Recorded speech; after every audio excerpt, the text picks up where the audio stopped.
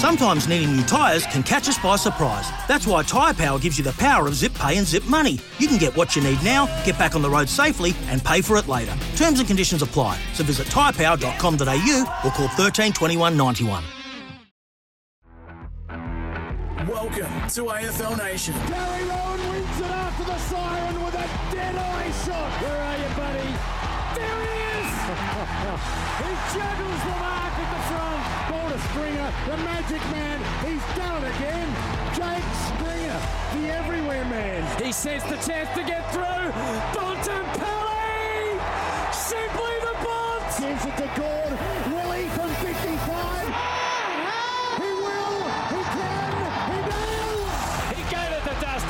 Martin, goal, Tigers in front. At the final bell, it's a brand new flag. 57 years of torment eased and a curse lifted. Melbourne are premiers in 2021. AFL Nation. Friday night footy brings together a couple of recent heavyweights and a good deal of spice. When last they were together on this night in the corresponding fixture, it was a spiteful encounter, a quarter-time bust-up, a missed free kick on the siren which left the visitors jilted.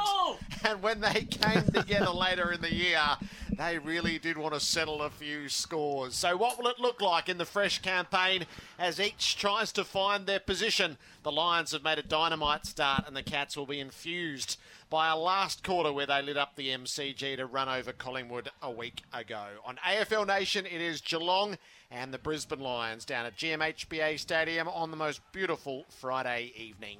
AFL Nation is for Sports Power. Get the latest ASICS footy boots in store at Sports Power now. Gerard Whateley with you. Anthony Hudson's with me. Hello, Huddo. Good evening, Gerard. Hi, everyone. It is absolutely glorious, as you said. Beautiful night. Great to be here looking over GMHBA Stadium. Stage 7 of Brian Cook's stadium expansion. It looks like it's well and truly underway, which on a windy night would really change conditions here, but it's perfectly still. And if the curtain raiser, the VFNL, as Rex used to call it, VSFNL, is any indication, we are in for a thriller. It's Geelong 12-12-84, the Bankers leading the Brisbane Lions 13-5-83. They're going down to the wire at the 24-minute mark of the final term. Gerard, and as you alluded to, that's how close it was last year, and let's hope we're in for something similar tonight, because particularly if Brisbane win, I think then we can see the number 2 team. It was the question Gerard's been posing for a week or so, and others have followed during the week, because that really would strengthen their credentials, I think, to be the runners against the team we saw last night. Gerard Healy, good evening.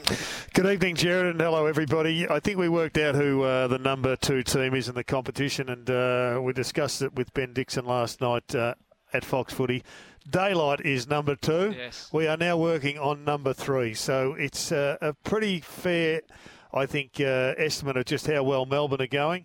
Tonight we've got 2 really good sides. I keep writing down on paper the sides, the matchups, and the mids look even. Geelong's forward line to me looks slightly better than Brisbane's back line, and Brisbane's forward line looks slightly better than, or maybe a lot better than Geelong's back line. So it's going to be a pretty tight one, but I must say, I think she's a Spanish lady, La Nina. She is having a massive impact on our competition. We are having days that you rarely see. What a magnificent night we've gotten up in Sydney and on the Gold Coast, etc. It is just bucketing down like it's never bucketed down before.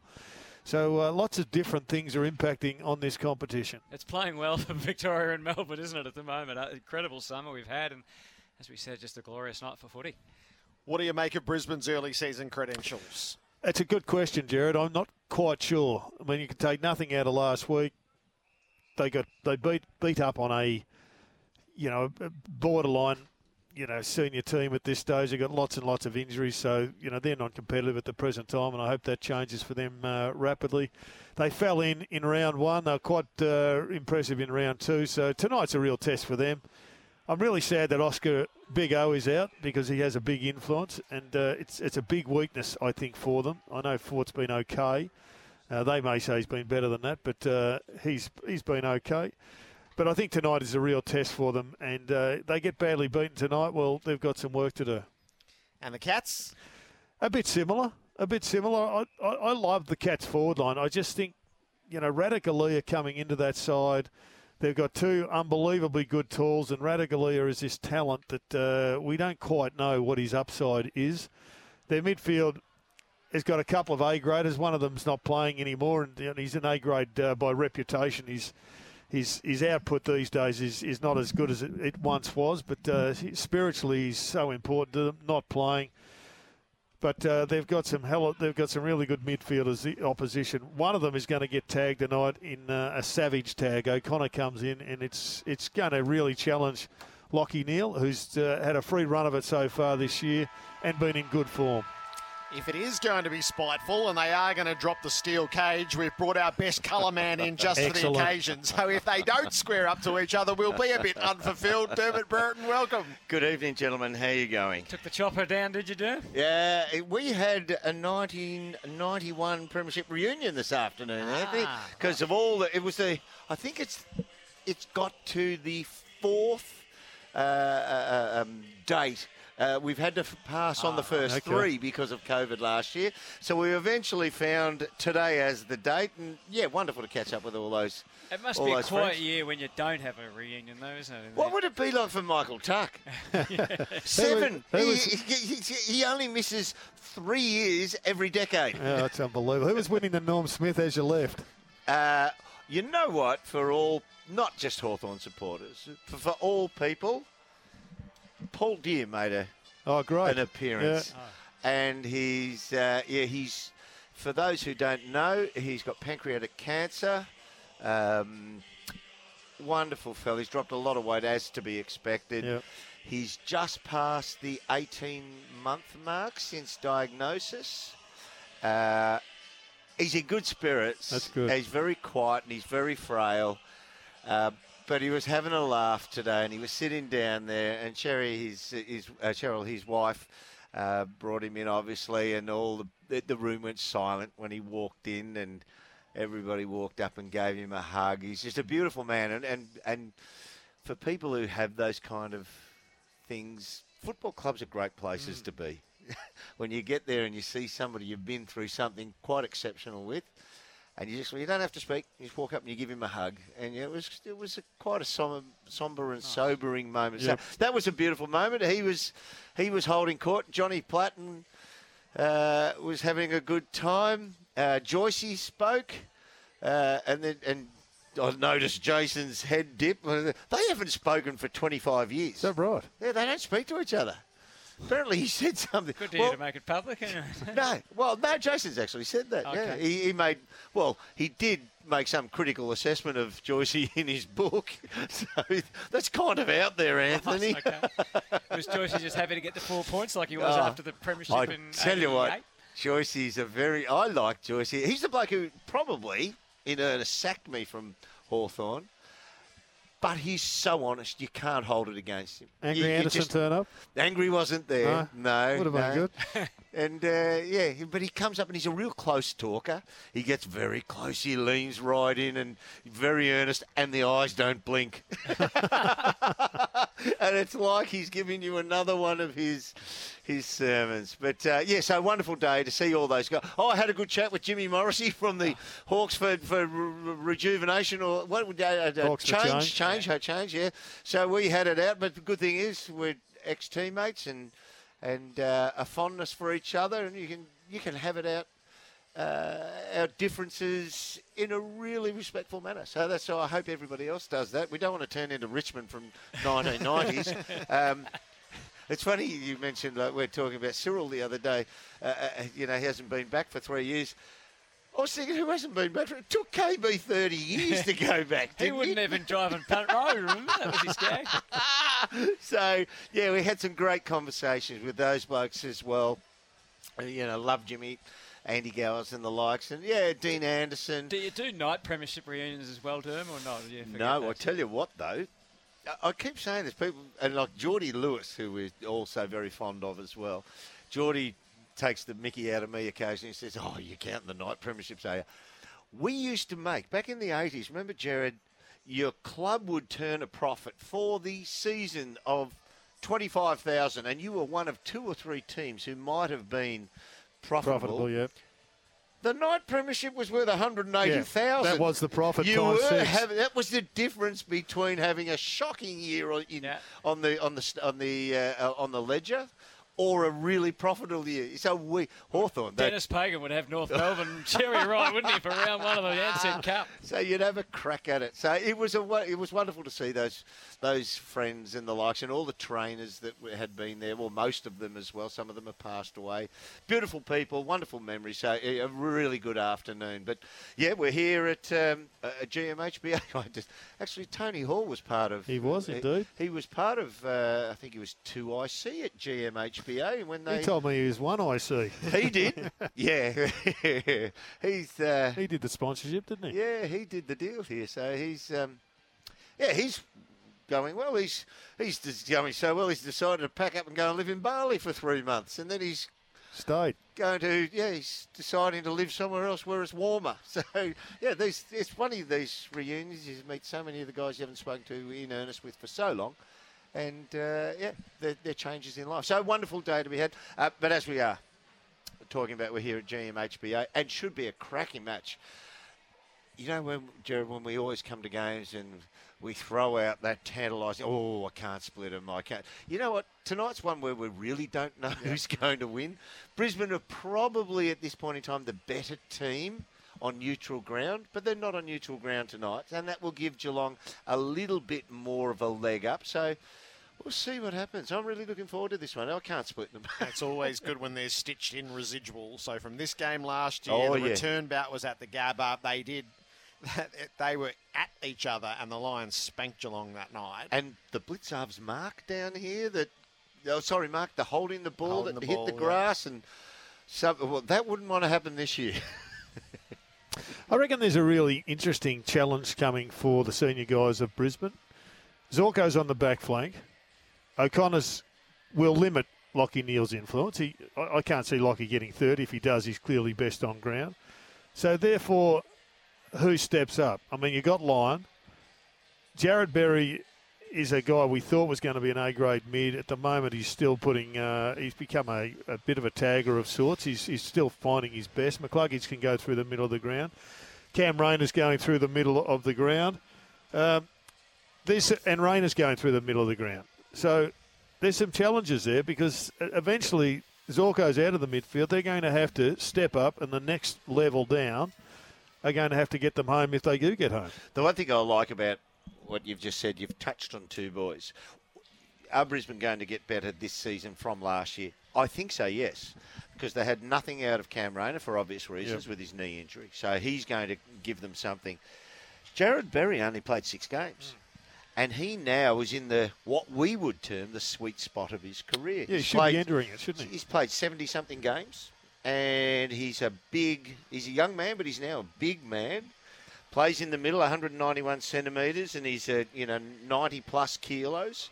And he's capable of entering that sweet spot of his career. Tonight's a night where he should be able to do that. And I do take on board where you say, he's been given some roles. I reckon he's been given roles at the stoppage, but then like so many other teams, when the ball scatters, he scatters too. And he chases the ball there. But he does, because of the size of him, he has a role at the stoppage against big other opposition team bulls. I reckon if you look at their line their line through their careers, they came in together. McCluggage was well behind Berry for the first 2 years, and now McCluggage is, in my view, well in front of Berry for a couple of reasons. Berry's kicking struggles, and he needs to fix that. To become the A-grader, he needs to hit targets and hit goals. McCluggage is a beautiful midfield kick, but it struggles in front of goals. He needs to fix that.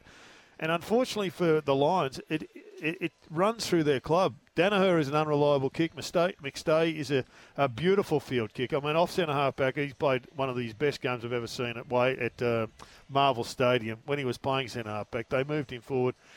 He's a bit dodgy in front of goals. So to me, there's this kicking issue that is a little bit fragile for the Brisbane Lions, and they need to address it. There's no doubt that the absence of Hipwood, we're seeing that. I mean, he's a third tall forward, and we sort of see him as somebody who floats in, But the amount of actual contested marks he takes is elite in the terms of what the standard is for AFL. So his absence is still felt greatly. Their best side clearly was Oscar in the ruck, Joe Danaher second ruck for mine, and then Hipwood and McStay floating when he's not there. I mean, they're going to get better when McStay comes back. Sorry, when Hipwood comes back and Oscar's back. So they're a little bit off their best tonight. It'll be interesting to see if they can do enough over 4 quarters. So you got Charlie Cameron up there as well. Can Cam Rayner be the capable of what the very best of Jordan De Goey is? I think that's beyond him at the moment. I'd love to see that happen, and he's got to take some huge steps for that to happen. I'm not sure. Have you stood next to Rayner? Yeah, I have. He's a powerful He's kid, he's isn't a he? unit, yeah, but I'm not sure he can run the Ks, and I'm not sure he's got that ability to amass the possessions. I don't know if he's ever had a 25 possession game. I suspect he has. Yeah. I doubt he would. Yeah, Yeah. I'm with you. I'm not even sure he's had a 20, but maybe Brooksy can research that for us. He will do that. I But, know a bloke in the box who wasn't at a 20. And I'm not looking at you two who didn't play AFL. Yeah, but you don't often get 20s as a centre-half forward. But I it's, was more 25 to 30. Yeah, of course you were. Yeah. That's a How'd you challenge go, for Jared, in your footy? What was your biggest haul? With I thought we were talking cricket. I got to 20 a couple of times. Very good. And out in the middle with the willow? Yeah. Speaking of cricket, Did you get 3 figures? No. has anybody walked that ground out the back of stage 7? That's nearly the best surface I've ever seen in Australia. Yeah. How much money are they getting if they can have their second ground as good as that? Mastered being a marginal seat, Yeah. federal Yes. and state. Oh, yes. Here's the shrine Here it to is. us. Frank Twice, by Costa the way. mastered that. Twice Cam Rayner has got to 20 plus. Best he? of 22. There you go. 22's But his not best. 25. No, 22. No, wouldn't have got to 25. Yeah. Friday night footy, the Cats and the Lions. We'll touch base with both camps and we'll delve further as we get closer to the opening siren. How did we come away from last night? Can't defend ball movement, can they? But it was a dour game. It only If took you us... made it to the end, you've done well as a viewer. I think if it was weren't working. We were talking about the first 18 games, first 2 rounds. It was just, isn't this exciting? I mean, first thing that comes to mind is I know Sammy Mitchell. He's thrown it all in. The keys are in. He's thrown all chips in and said, if you get the ball in the back line, give it to CJ, give it to Sis. He'll kick the eyes out of it. CJ will run forward. Let's attack out of the back line. And the whole weekend, rounds 1 and 2, we saw really attacking football. And then the Dogs came out and they'd lost the first 2 and they said, well, let's put an end to this. And they shut down their game. And then other teams since that moment have gone, yeah, we might have attacked it a little hard. We might just shut this down. And Ken came out last night and thought, we might just possess it so they don't have it with enough time to kick a big score and see what we can make of it from there. So we're already in round 4 now, starting to shut the game down again. Yeah, I had a look at the scores. It wasn't too great, was it? I had a swim with a fanatical Melbourne supporter today. He didn't get through the half time, and his son Harry, this is my brother, his son Harry, he told Dad, we're going to bed halfway through the really? second. He is a mad Gee. Melbourne supporter. That shows how arrogant Melbourne supporters have got already, Jared. Only tuning in for the good ones. So was it worthwhile as a one-off exercise, or when you don't kick a goal until the 23rd minute of the third quarter, was it self-defeating? Well, I think even Ken would say it was self-defeating in the end. I mean, I don't blame him for having a crack. Good on him. He's come up with a method, but unfortunately, it was, made them look even more fragile than they possibly were. Their forwards aren't working. Their midfield got smacked. But we're talking about the side that's going to smack most sides this year. And they turned it into an ugly doer struggle, and they were in the game to some degree. And it was only their kicking once again that probably prevented them from being a lot closer at half-time. Teams, when they recognise they're not as good as the opposition and they shut it down, they're virtually saying, we're going to get to some point in the game, we're never going to lead this. We're going to be behind, but we hope to be within striking distance. And then when we take the shackles off, we're not too far behind. And hopefully our best 30 minutes of football might surprise them and might clinch it. I felt they actually had periods in the first quarter and the second quarter where they had the ball in their half for considerable periods, but they just couldn't score a major. The thing is with teams that go out with the defensive mindset, you can defend. And the teams that have done well out of that are teams with superstar forwards. Because you defend so much, there's an onus on defence, and then you just get the ball into your own forward line on the opposition backman's terms. But the forwards are such superstars; they're able to kick a score for you. They don't have those superstars. No. I mean, Robbie Gray is mercurial. His best footy is probably behind him, and Big Charlie not there, so that hurts him. That will help and when Fantasia. Yeah. So those mercurial type players who can make something out of the 50-50 ball, they're just not there. What they relied upon was blokes hitting targets, and they couldn't do it. Their midfielders couldn't hit targets. They kept kicking it to Stephen May, and it was unfortunate, but it was a nice old shellacking in the finish. Ollie's kicking isn't great. And the week before, I thought Ollie's kicking was, for an elite midfielder, was less than what was required. So he ended up playing 27 minutes, and he's been in hospital since last night, and Port Adelaide's latest information was he's still there. And Lysette dislocated his shoulder and strapped up to play out the rest of the game to be a body out there. So 0 and 4 is wretched, but the setup of their team at the moment is decimated. Yeah. What's the diagnosis on Ollie, apart from... So heart irregularity. Okay. And driving down Geelong Road, you do listen to a fair bit of it, and there was a lad rang in and he said he had the same medical situation as Nathan Eagleton did many years ago when he fell over. And there was a wondering thought to whether he might have even been in there. But I'm just speculating and listening to that call. So it seemed quite irregular, didn't it? What do they do now? I mean, they're going to be as supportive as Ken, obviously, as they can. But what's his approach and what's Port's approach? Kane was very strong last night, telling the Port supporters they will drop off in a heartbeat, and we even saw that with the numbers last night. And they lose to Carlton next round. They'll feel it. It'll be big in the city very quickly. Yeah, but that's the reality of life. They've been up for a long time. They're now down. And they may go further down if injuries don't help them along the way. So they just have to suck it up as a club. And as the coach, I thought he was magnificent after the game. He was positive. He was energised. He wasn't taking a backward step. He owned everything he did. And if I'm a player, well, then I'm jumping on board. Now, we don't know if there's some sort of lingering problem after their horrible prelim final. And that could have been carried with them throughout. But I think that's the last spot you end up on. You start with there's no Aaliyah, there's no Charlie Dixon, there's no Robbie Gray, there's no 7 first starting players in that team. And if you look at what came in, they're kids. So their depth has been exposed to a fair degree. And, if the Port Adelaide supporters can't see that, well, there's no point trying to explain it to them. They've got issues with personnel, and they're not going to get fixed in a hurry. And they did address the preliminary finals. They did review it hard. Other teams haven't in the past. And I made a couple of calls today. And you never can be quite sure, but the support for Ken amongst the players is as strong as ever. Yep. So, we wait and see what happens next. One of the aspects I did not like seeing last night was, and we know he's a little live wire, he's a tremendous player, Zach Butters, when he gave away that free kick in the goal square, which turned around the ball and the shot on goal. Looking back at it, the amount of Melbourne jumpers standing around him, one out, and just terrorising him verbally was an awful look for team unity. Somebody had to be there flying the flag for the smallest player on their team.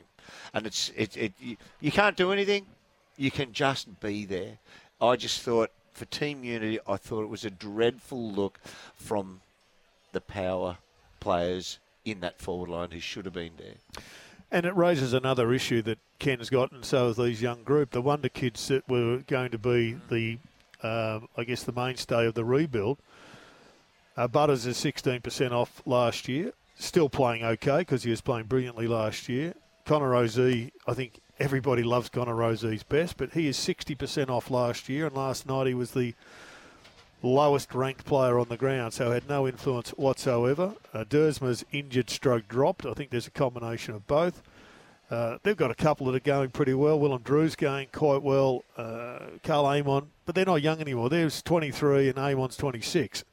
So it's the 2 or 3 wonder kids that we have all admired that need to fire up and lead this emergence out of the hole. That's right. They had to inherit the club, didn't they? And that hasn't happened. No, not yet. Still very young, though. Yeah. I mean, those types of players, when you say, it's great terminology, inherit the club.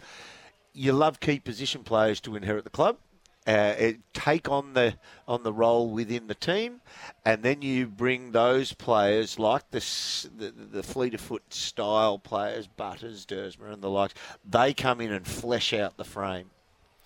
Dermott Brereton and Jared Healy on duty for AFL Nation ahead of Friday night footy, which is Geelong and the Brisbane Lions down the highway. The pre-game show is for Beaumont Tiles. Save with Beaumont's Easter specials in store now.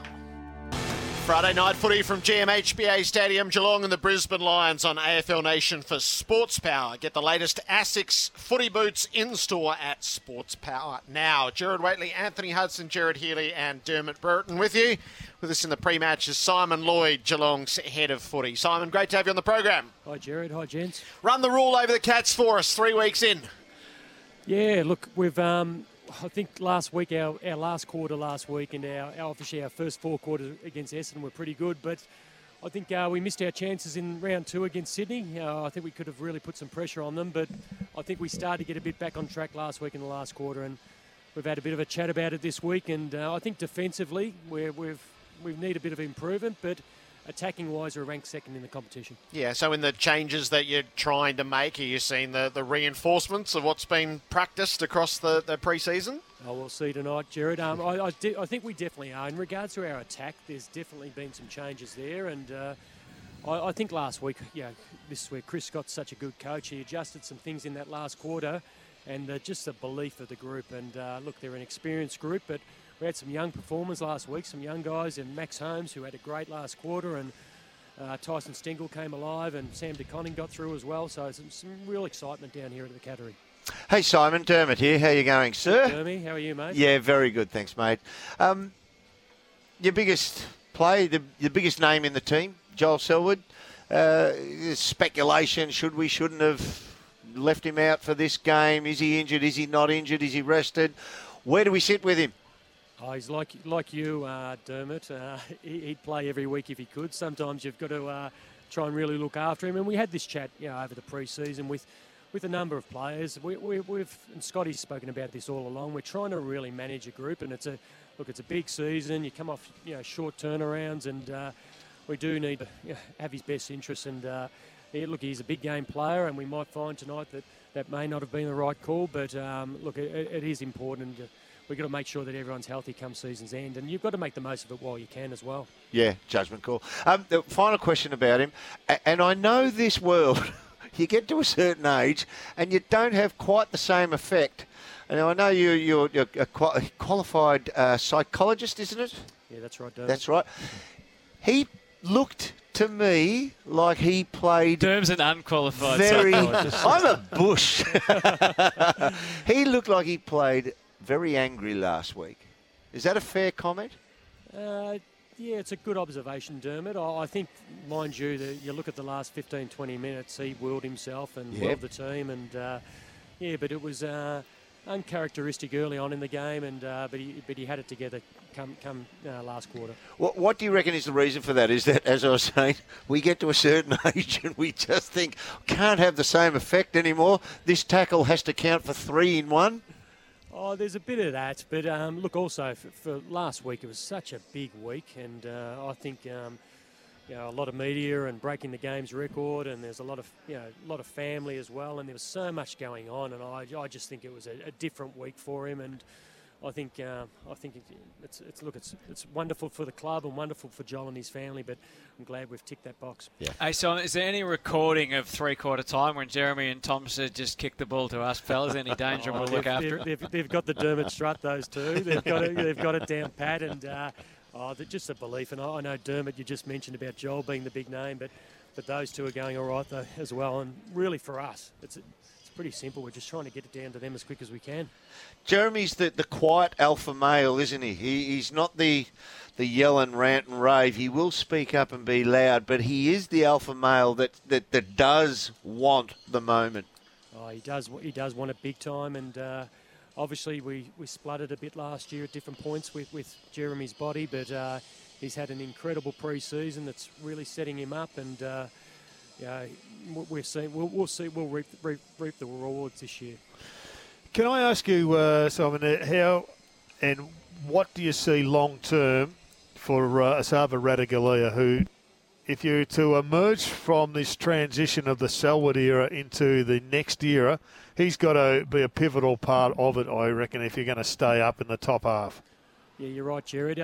He's now got obviously a number of games under his belt, and with the tools, sometimes you do need to be patient. But I've seen games of football. There was a game only a year and a half ago where we're playing against the Tigers, and he was the one that stood up and really kept us in the game at the MCG. So we're seeing passages of it, but it's just a matter of just putting that all together. And I suppose we've seen what he was like when he first came through the doors, and I remember watching him in the VFL out at Whitten Oval and struggling to get through a game. So it's just really building that over a period of time. But he now has got a number of games under the belt, but it's right in saying that that's where we do need to go, and we need players like Esava, and he's well aware of that really need to lead the way. He's a freakish talent. Has he got a tank big enough to apply that freakish talent for 4 quarters? Is that one area where he needs to get better, or is it a concentration thing? Because his highlights reel is enormous already. Yeah, look, I think there are bursts where he can really take the game on, and that was the one thing early days that he was really struggling to get through a quarter or parts of a quarter. But really now, we haven't got as many concerns in that space. But again, throwing Esava into the middle of the ground, and he's coming up against your types of your Max Gorns and Brodie Grundys, and it's just really building that capability and that belief in himself as well. And we've got full faith that he'll get there and over time, but we can see it's just layering over time, and hopefully we'll see it down the track. So Ratugolea's presence tonight, Simon, how do you interpret and apply the Medi sub rule? He's taken out of last week's game and he plays tonight. I thought this might come from you, Jared. It's a good question, and we still, at 6:50, we haven't finalised the team. Okay. Yeah, so, Has the AFL been involved in this? Not at all. Okay. Not at all. Not at all. It's a really good question, and it's probably one of those ones where it's been right through the media this week. And I suppose when it comes to the Medi sub, it's as a club we have had no issue whatsoever with any team in the competition how they've applied their sub over the last since its inception. But in saying that as well, it's the doctor's call. So really, the AFL are very clear that they don't want coaches to manipulate the Medi sub rule, and have not seen that be the case. And really, there's a big governance around this for doctors and their integrity and those type of things. So, for Scotty and I, it's a doc's call, and that's exactly what happened last week at 3/4 time. So do you have to apply that 12-day measure or not? I think we're a bit unclear on the outside. And that's the problem, Jared. That is a real problem, because there's a little bit of grey there, and I know, having spoken to Brad Scott, they're really working through this at the moment, and I think the introduction, I can see it was well-meaning, and I understand the introduction, due to concussion and things like that, but from our interpretation, we don't see it as a 12-day. Yeah, so it can't take any further part in this game, and legitimately injured. Yes, exactly right. Okay. It's a vexed question. Sorry, not a vexed question, but it's a problem for the competition. Do you think that the whole thing needs to be addressed? Would we be better off having just a 5th interchange? Because it does appear as if it's an advantage, and a number of coaches have gone public with it, that if you take somebody off late in the last quarter, you get the fresh legs advantage, and it's had an impact. Should we address it again? Oh, you do look last week, and Dalhouse definitely had an impact. Him coming on with the fresh legs and gave us that real burst of energy, and had an impact on the game. So I know really for us, it's something that headquarters, the AFL, are looking at very closely, and they'll work through it. But it is obviously a big discussion point at the moment across the competition. So O'Connor comes in. He goes obviously to Lachie Neale. If Lachie Neale goes to the, or does he? Is he tagging Simon? He will definitely be playing through the midfield. So if Lachie Neale goes to the forward pocket, which he's been doing a bit of, does he go to the back pocket? Well, we generally don't play that way, Yep. and there'll be lots of handovers at different points of time, but we're pretty comfortable with our backs. Does Dalhouse, does he make it onto the field tonight, or does he end up being one stuck on that once again, the emergency, or was it good enough to throw him in? Actually, He's in the team. He's in the team already. But that you say Until when Simon does his magic with the team. And yes, but it doesn't. If you haven't finalised, that can still change, can't it? It can still change, but Dalhouse is playing this Yeah. week. Okay. How many late changes are there going to be, Simon? Just to mark our Got our sheets. pens ready. There'll be at least one, I think, Okay. but possibly two. All right. And the memories of last year, the rivalry with the Lions, is we've brought Dermot in just in case she gets a bit spiteful. What do you reckon's going to happen? It was really interesting last year, coming down where I'm standing now, in front of our race at quarter time, and obviously a fair bit of attention went into Lachie Neale in that first quarter, and I think Lachie wasn't happy about the attention he received from Gary Rowan at that time. And coming onto the ground, there was you could not have seen a calmer person in Chris Scott. There was a lot of heat. I was standing a foot away from him at the time, and he was totally calm. And I think he operates very well when it's quite chaotic. So I'm sure tonight there will be spot fires at different points of time, but that's the fact is we've played in some pretty big games between us and the Lions over the last 2 years. Final question on that. Just the way footy's played this age, do you like to have them pushed to the line emotionally, or do you find that in this era, calmness of mind is best for the football? I know there's individuals come into it, but as a group, which way do you think the Cats produce their best footy? Highly alert and agitated, or with a calmness? With a calmness, Dermot. I think it's up to the individual. You've got to find what works best for you. But Chris, as a coach, likes he prefers intrinsic motivation where they generate it themselves. But every now and again, there's a bit of time for a bit of extrinsic. So that happens every now and again, but you can't get away with that every week. It's deeply tempting to ask you to run a psychoanalysis of Dermot, but we'll let you go because there's plenty of I'm more than happy to do a segment. We'll do that one. Can we organise that? I'd love to do that. Yeah, let's do that. Simon, thanks a lot for your time. Thanks, gents. That's an Simon hour Lloyd, show. yes, head of footy at Geelong. If we were calling cricket, it's a rain delay, isn't Oh, it is, yeah. In fact, let's just bring them both in day 3 or something. I know. At least I've never turned up at the airport getting ready to go on TV interstate without my suit. I don't think Asava's playing from would that appear as if. conversation. So, it's hard to get a tip on this, isn't it? Yeah. I mean, if you look at the forward line, Cameron, Hawkins, and Asava. Now the 3 becomes 2, and it looks a less daunting challenge. Well, DeConing went forward in the last quarter last week and made a good contest. So whether they stick with that or not, not sure. He looks better in the forward line just at the moment I think that's a than fair he does call. in the back line. But they're hoping he'll be a defender. But yeah. We might pick up the Medisub conversation in a moment. In our pre-game show on AFL Nation for Beaumont Tiles, save with Beaumont's Easter specials in store now.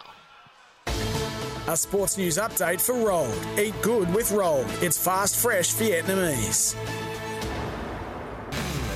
We're getting set for Geelong and the Brisbane Lions. AFL Nation for Sports Power. Get the latest ASICS footy boots in store at Sports Power now. So we've just heard the way Geelong's applying the Medisub is if the doctor says the player's injured, they're happy to use it. They're not running the 12-day rule, which was vague when it was first in, that you had to have some estimation that the player wouldn't be fit to play the next game or within a 12-day period. So that has obviously been shelved. What's the best configuration of the Medisub? What we have, once one team triggers it, the other team's free to use it at the time they're choosing. All subs should be able to be used from three-quarter time or a fifth interchange. Well, I think we just got confused. We started off with a concussion sub, and I think the whole footy world said, fair enough, concussion sub. That we would have still ended up having that problem late in the quarter. Somebody goes down, you get fresh legs on. So of all the options, to me the most simple is we added a sub. We added another interchange. I mean, at the moment we went back to 3 and a green vest, and everybody got annoyed because they had to sit there with a green vest. We've got exactly the same scenario, and it seems that no one is worried about being a sub. But it's got so many inherent problems. I think you just go with the interchange and you work out a simple concussion rule that the doctors have to apply. And the concussion is absolute because you have to miss 12 days. Yeah. So this is where it got blurred right at the end as what felt like a very natural thing for the game. Somehow got altered right at the 11th hour. Do you change rotations numbers then, Jared? I wouldn't. Have a fifth? Well, doesn't that effectively... Possibly. I mean, it's a fair point. Possibly you do, but the rotations don't seem to be an issue at the present time. If it did, maybe you pull them back a little bit. But we just sort of got off on the wrong foot here. It was a rush. It was rushed in at the end of the season. It was all about concussion. And then all of a sudden, it was a medi-sub. So if somebody goes down in the first minute with an ankle, then you replace him. And then if somebody goes down in the third minute with concussion, you've got no replacement. I mean, it just lacked common sense. Whenever you hear concussion, the league, they stand upright. Yeah. And they need, it's like saying to the principal, bullying. They will just hear it and go, what do we do about it? But we haven't solved the problem, though. No, we haven't. That's the problem. No, we haven't. And you and I are old enough. We're the only two in this box who are old enough, Jared. We've been right through the evolution. Yep. We've seen 19th and 20th turn into interchange, which turned into 19th, 20th, 21st, and then through these incarnations of adding a fourth, which was a sub-vest, which then became a fourth, and now we've added a fifth, which is a sub-vest again, and now we're talking about turning him into a fifth. I don't want to sound like a dinosaur, but when will it end? I said to you once in a conversation, I can see the day, and I might not be alive, so I can't see it, but there could come the day when you trot out your list like NFL. You did say and you could have... Only last week you said that. It was a long time ago I first floated right, it. You could end up with 15, 18 people sitting on the bench. Right, we've lost a centre-half back. Bring in Billy Bunter, who plays centre-half back in the reserves. Is he in form, Billy? Yeah, but it might be something that you can't, utilise the interchange as much. There has to be some parameters about it. The people want to see a fit team out there. Other than that, I think the days of this was a game of attrition and the fittest for the longest wins, I think those days are past us now. Depends on where congestion goes. If we get another spate of congestion, then the push will be on for the Adrian Anderson, Kevin Bartlett model, and that is reducing the change and reduce rotations, get fatigue into the game, open it up. Now, that may then create flooding back. I mean, there's all these parameters now that the genie's out of the bottle, as Lee always says. We now know how to control the ball. We know momentum. We know flooding. It's a difficult concept, but I don't think we've solved anything with the injury. So no, I think that on a pen stroke from 1 week to the next, you could just easily go, as soon as one team uses the sub, the other team is free to use it from that moment onward, and that wouldn't change anything. So and that wouldn't be a significant mid-season change. It would just be, actually, this is how we're going to apply it from here. The only thing I'd say about moved. The only thing I'd say about that is, if team number one loses a player somewhere in the first half, let's just take 10 minutes, second quarter. By the time the final term rolls around, there's fatigue in that team. Yep. And then the other team activate their sub. That gives them an enormous advantage. Yes. And that is at their disposal because they were lucky enough not to suffer the injury. Yep. But there's luck in everything, isn't there? Yeah, I mean, there's rub of the green. Too true. Yeah. And that's why I think you take the luck out of it, or you add just total luck. You make it a five-man interchange, or you just go back to four-man and forget about the injury sub. And he'll go back to the concussion sub, which was very sound. Is anyone worried a little bit about Essendon now that Jake Stringer's out? They've got a few outs now. They've got like 7 players who'd be probably in their team. Stuart calf, Stringer hamstring. Smith was the medi-sub out. Cutler into the health and safety protocols. Adelaide get back Sloan and Walker. We all think that they, as a team, not so much this year, but are on the right track in the build towards 2023-4 and beyond. They're in desperate need of avenues to goal. The best avenue to goal is a hybrid forward in Stringer.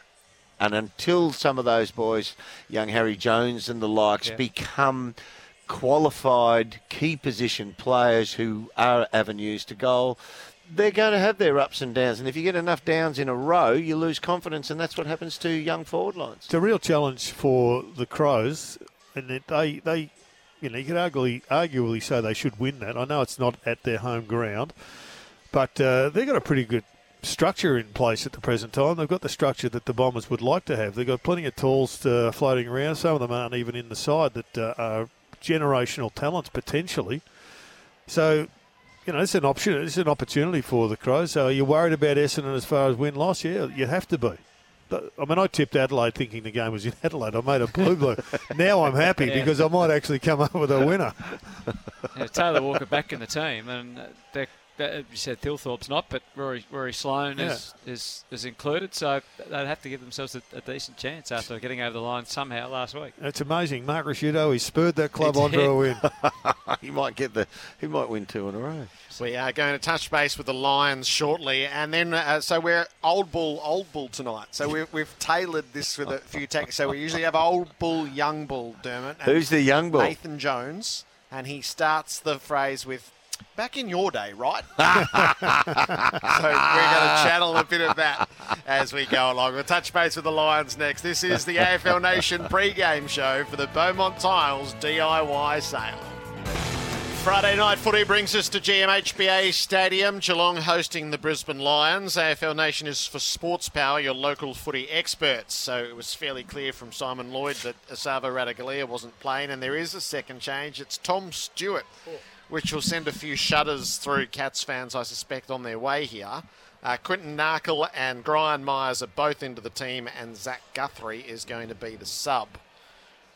Stewart was immense last week, and we know what it looked like once he dropped out of the team last year through injury and how they tailed from that moment on. It did. It hurt them incredibly, didn't it? It just... His capabilities of minding a range of players, his ability to mop up, his ability to be third man up assist, his ability to kick out of the back line. He gives them so much in various different fields down there. Yeah, it's quite an impost on them if he's not out there. I've got a feeling he hurt him. He might have copped something in the last quarter last week. I just can't quite remember.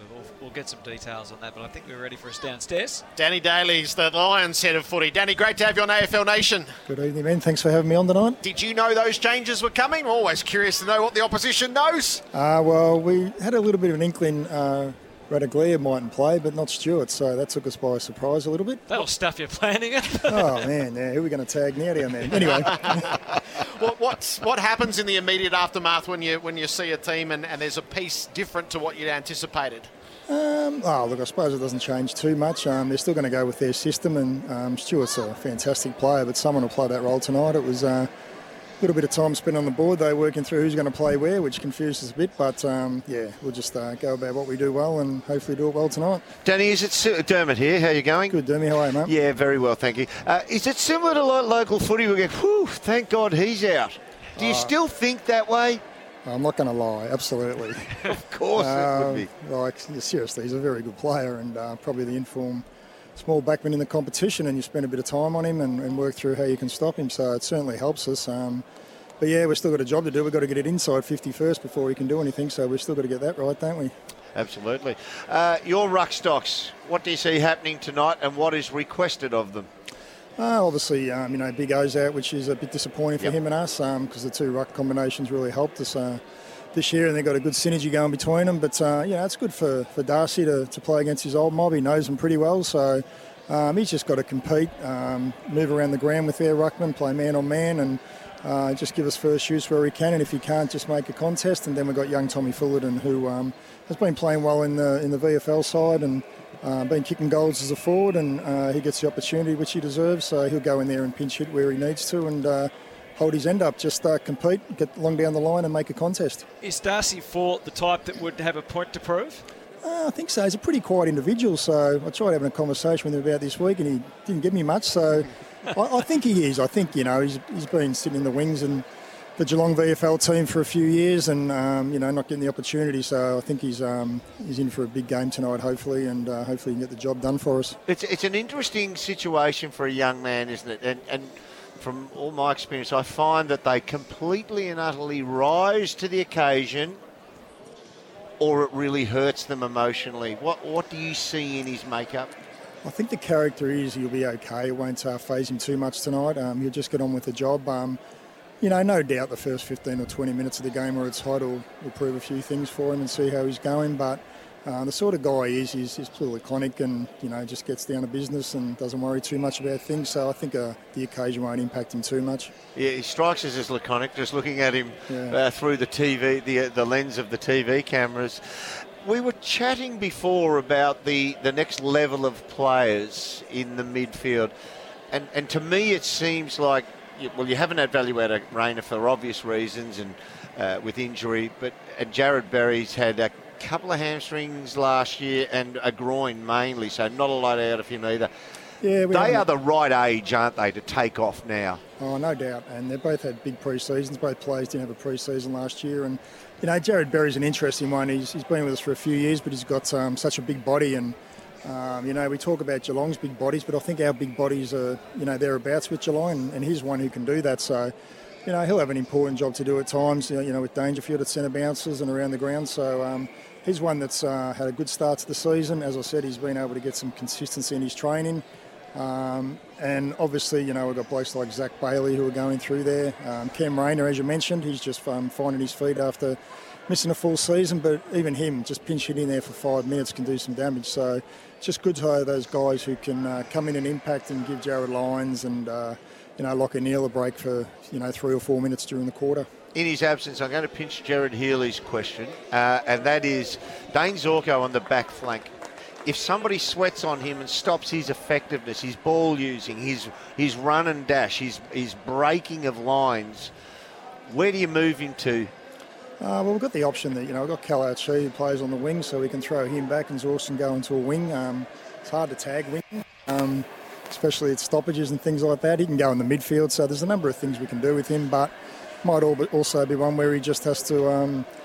play it out, and hopefully Richie gets off the hook. So, but Zorks is a hard man to tag because he's so quick and he's got the agility. So even if he's not having the normal impact that he does have, I'm sure at times that he'll break the game open for us. So there's numerous things we can do with him, which is always handy for us. When I would assume that you're going to get a tag, O'Connor, on Lachie Neale. I would have thought so. Yeah, what do you want from the support staff around him, or support players around him? How do you want them to play that? Or do you just say, Lachie, you're a champ, you work through it? That's our first one. Lachie, you work through it, and you're good enough to do that. Just got to wear him down, so it might be one where your impact in the first quarter might be as great as what it normally is, but if the rest of our midfield group are knocking up the footy and getting it inside 50, that at some stage you'll wear the opponent down because he can just run all day. He'll do a number of things, the old 2-on-1s to free up someone else, or we push him forward and come up as a fifth. So there's a few things we've got in store if that happens. But first and foremost, we'll back Lachie to get the job done against him. I know they'll mix and match at various stages, but when you set them out there, which apples for apples, Marcus Adams or Harris Andrews goes to which of the two key forwards? Well, Marcus will play on Hawkins. He's got a pretty good record against him in the past. So he plays well on the bigger body forward, so he'll play on him, and obviously Cameron will get Harris, so that'll be the two matchups for us, and we'll back those guys to get the job done. But as you know more than anyone, mate, if the pressure's on the ball up the field, that'll help those guys. If it's not, doesn't matter who you play on them sometimes. So our midfielders and forwards have just got to get their job done defensively to help those guys out. Yep. When you analyse last year and where you're at heading into this season, albeit with say Hipwood on the long-term injury list, how far off the mark did you feel like you were? And did you think it was just we just need to change a couple of positions and maybe tinker with a couple of little things in the way you play? Yeah, I think so. Just a couple of little things with our ball movement.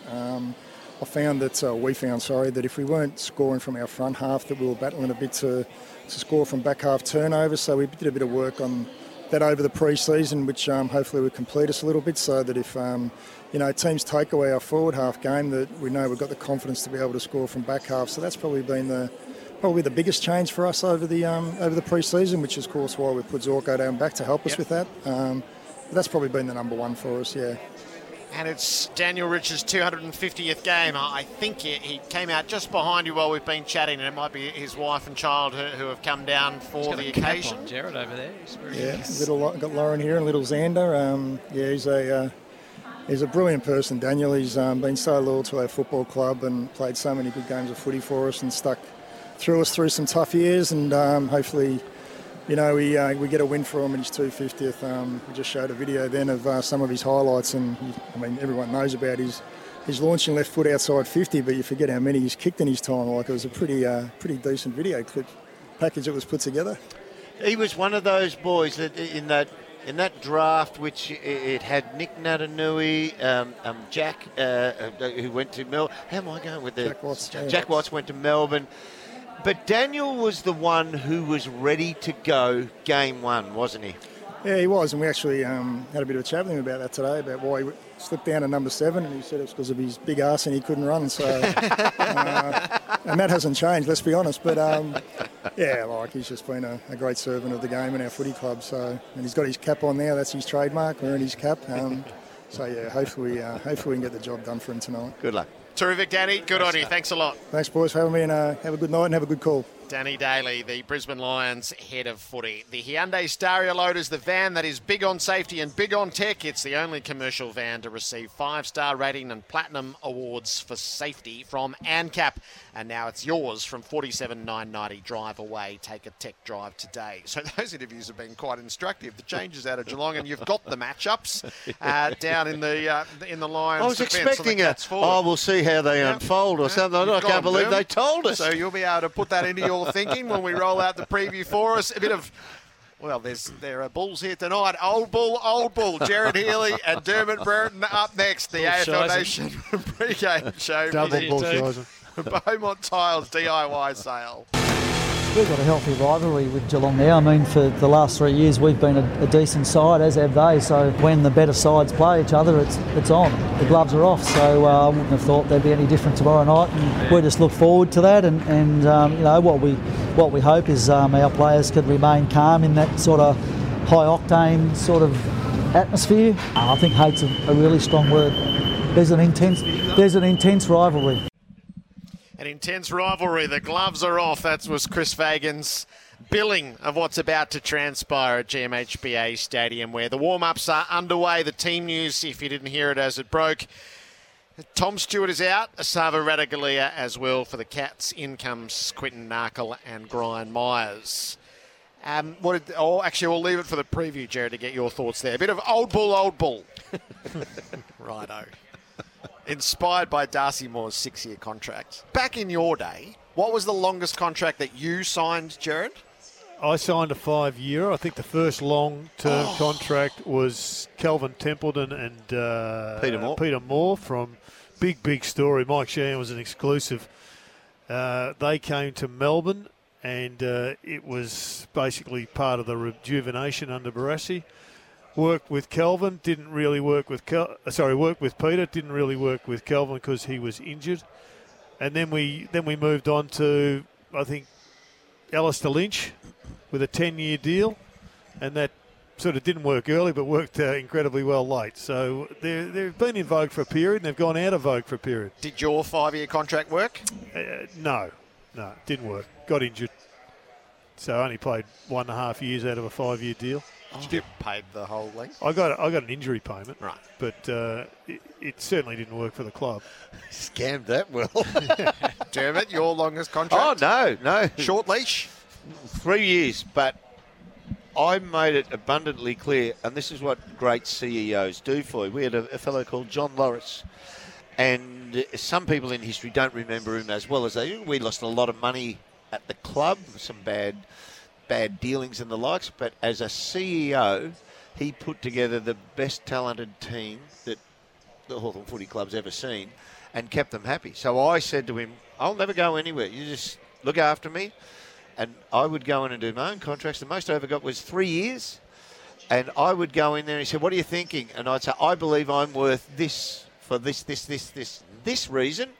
And he'd come back and say, let me have a think about it. And he'd either come back and say, yes, we'll pay you that, which I walked away knowing that I'd underquoted, or he'd take me down a little bit and we would look each other in the eye and settle on not a haggle, but a conversation between the two of us, shake hands, and then it'd get drawn up. And that would happen at the conclusion of each 2 years. So we'd overlap that third year. And it was a gentlemanly way to go about it. So I only ever needed 3-year contracts. Yep. Yeah.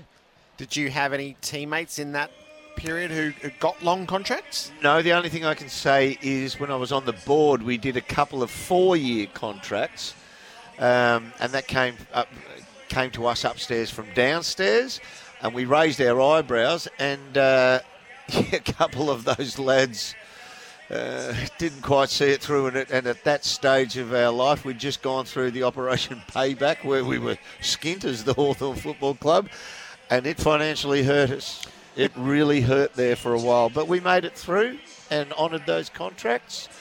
So that was when you run your club with a bit of honour.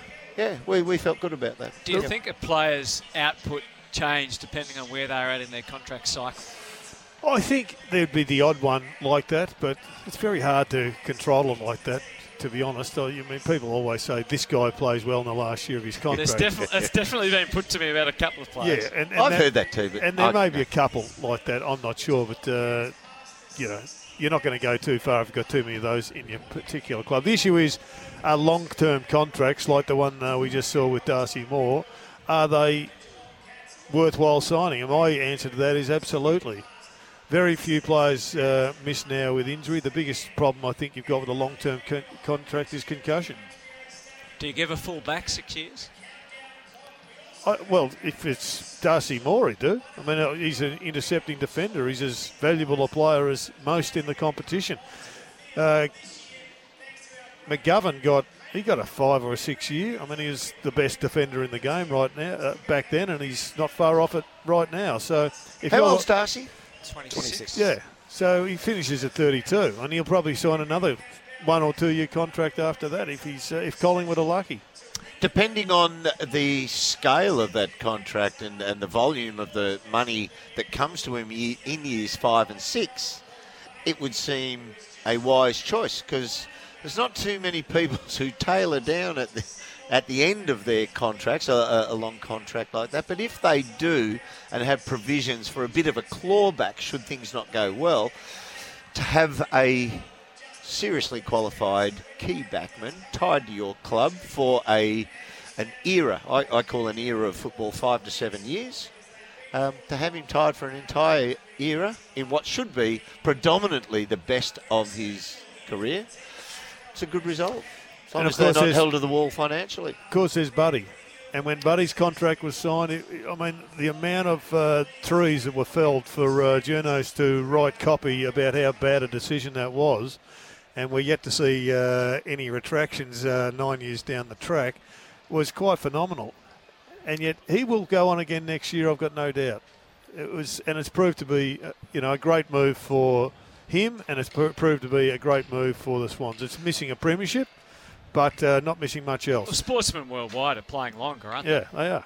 The other thing also, you can look back at wonderful sportsmen and great clubmen like a Shane Crawford gets to a certain age at 30 and his career's tapering, coming down the other side of the hill, and he had the honour to turn around and the good grace to say, I'll take a 1 year contract, I'm not going anywhere, but I'll take a 1 year contract, and at the conclusion of that, we'll work out whether I can go another year, which he did. And then he said, at the end of this year, I'll work out whether I can go one more or not. So he didn't want to tie the club to it. And we found, he's a great player, so we love him, but there was real honour and grace in the way he went about it as well. You mentioned Crawford. It reminded me of Boomer Harvey and Michael Tuck. Now, if Michael Tuck is playing in a side down the bottom of the ladder, there's probably somebody in control says, Tucky, we need to move on to the next era. Yeah. KB potentially the same, I'm not sure. But the principle is, I think, if Boomer Harvey was in a top of the table, he may well still be playing. I will say he left 3 years on the table, I reckon. The one thing about Michael Tuck, 1984. I think it was pretty sure it was 84, so I'm in a handful of games. And Tucky's 250th fell on the same day as Lee Matthews' 300th. And they both celebrated, so John Kennedy was invited into the rooms to speak to us prior to the game. What a wonderful pre-match speech. We were ready to eat the barbed wire on the way out to the ground. It was just fantastic. I looked across there and went, oh, yeah, little Lee, this will probably be his last year. Tucky, 250. Probably get another 1 or 2 years out. He played more games from that moment than me. and that's the beauty of, this current era. I mean, if you are capable of going on, you go on. Yeah. And you get people changing clubs late, like we saw with the Kangaroos defender gone to Richmond in Robbie Tarrant. Even Johnny Blakey. That Blakey. Type of thing going to Brisbane, yeah. I mean, we're going to see more and more of it. And I think we're going to learn a lesson from North Melbourne. I mean, there's nonsense of going too young, and I know they've got some injuries, but it's a very, very long road to hoe back, and you do need to keep some old bulls in your pen. All right, old bull. Now, your Selwood observation is from experience. At what point did you start to play angry because of age rather than just choice? There was a time when, the old vertical test, Jared, when you jump, I could do 76 centimetres. And that was pretty good, static vertical jump. And when my last season at Hawthorn, which I didn't play a game, I was injured, but I could still do those tests. I did 43 centimetres. And I knew I couldn't have the physical effect. And I just thought, right, play smart as a forward, but also play so the opposition are wary. And that's when I started to get a bit nasty in that way. So it was calculated. It was almost like, how do they call it, a battle calm. I wanted to have that really nasty aspect to my play, but still try and remain in control. But I was playing angry. Was it worthwhile? Or would you counsel against it? In this era, I would. Yeah. In that era, you could in that era, you could disguise tackles, you could bump, and you could aim for the head. You literally could aim for the head when you were bumping. So, yeah, you could get away with it. I remember you going past me once with a forearm, and it just misses it. I'll get you next time. Our old Bulls are in place. GMHBA Stadium. We're counting down to the Cats and the Lions. The AFL Nation pre-game show is for the Beaumont Tiles DIY sale. It's Tyre Power's Big Footy Final Sale. To kick things off, you can get the power to buy 3 and get 1 free on selected Toyo passenger car and SUV tyres. Tyre Power's Big Footy Final Sale can't last. Visit tyrepower.com.au now.